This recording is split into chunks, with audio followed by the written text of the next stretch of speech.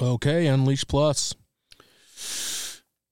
That was pretty neat. The last, really about 72 hours of all these things happening where God says, I see you. I know what your need is. Yeah. And he didn't do it in one big lump sum, right? He orchestrated this thing that was going to be like when you go to the orchestra, they have like different movements and different things you get to be a part of. And he's like, just kind of watch. And it's like, don't dangle that carrot in front of me. Do it at once because you want that, right? Mm-hmm. It's like watching a nail-biter football game until the end when your team finally wins. You're like, oh, why couldn't you have just done that at the beginning? Right. Yeah. I don't know why when you said orchestra, it made me think, I can't even think of the name of it now. Do you remember that there was a pizza place in Indianapolis, and hopefully they had these all around the country? With the big organ? The big organ. Yes. What was the name of that?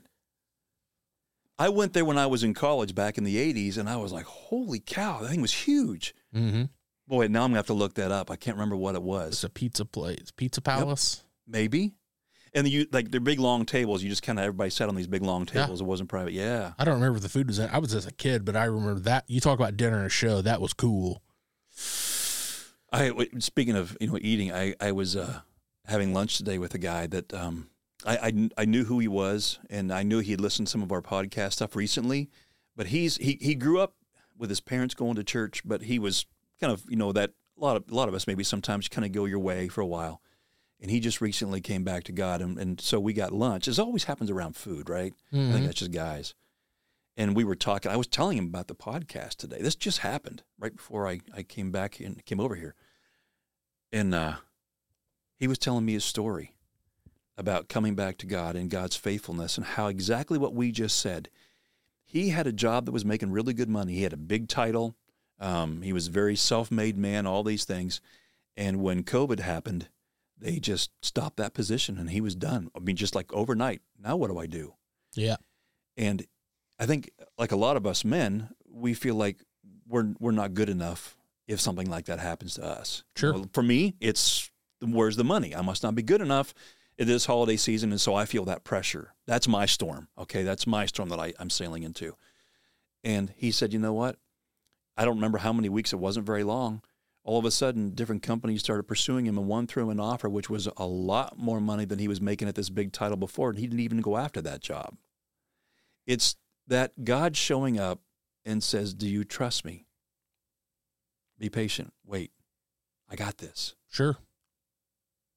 Let me ask you a question. Where do you struggle when those storms, what in your life, if you're willing to be honest, I didn't even ask you this, where do you find yourself struggling trusting God maybe the most?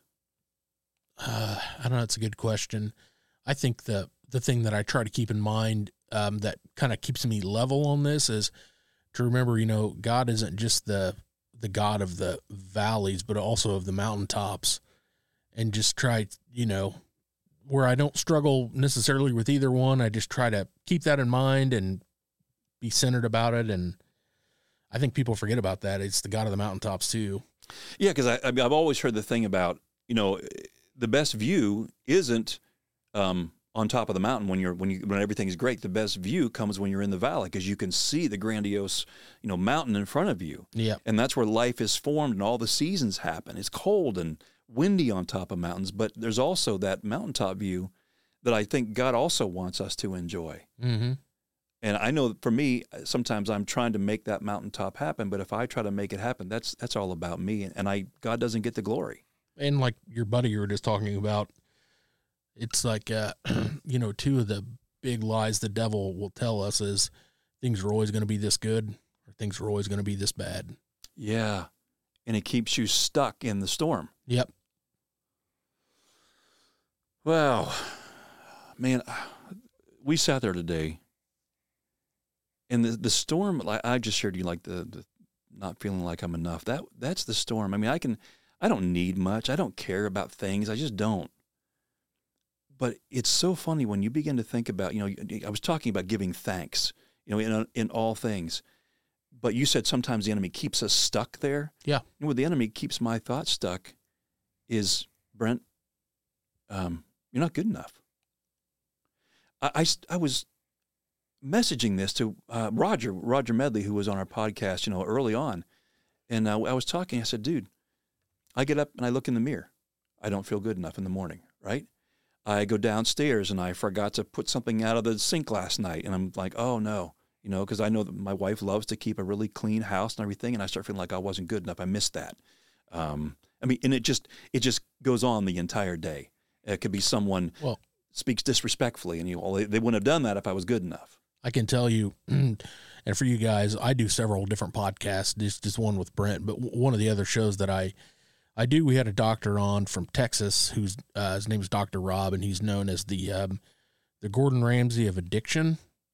But he's one of the lead researchers in Harvard about I'm quoting this, and I didn't know we were going to go this route, so I'm kind of like trying to pull it all right. up.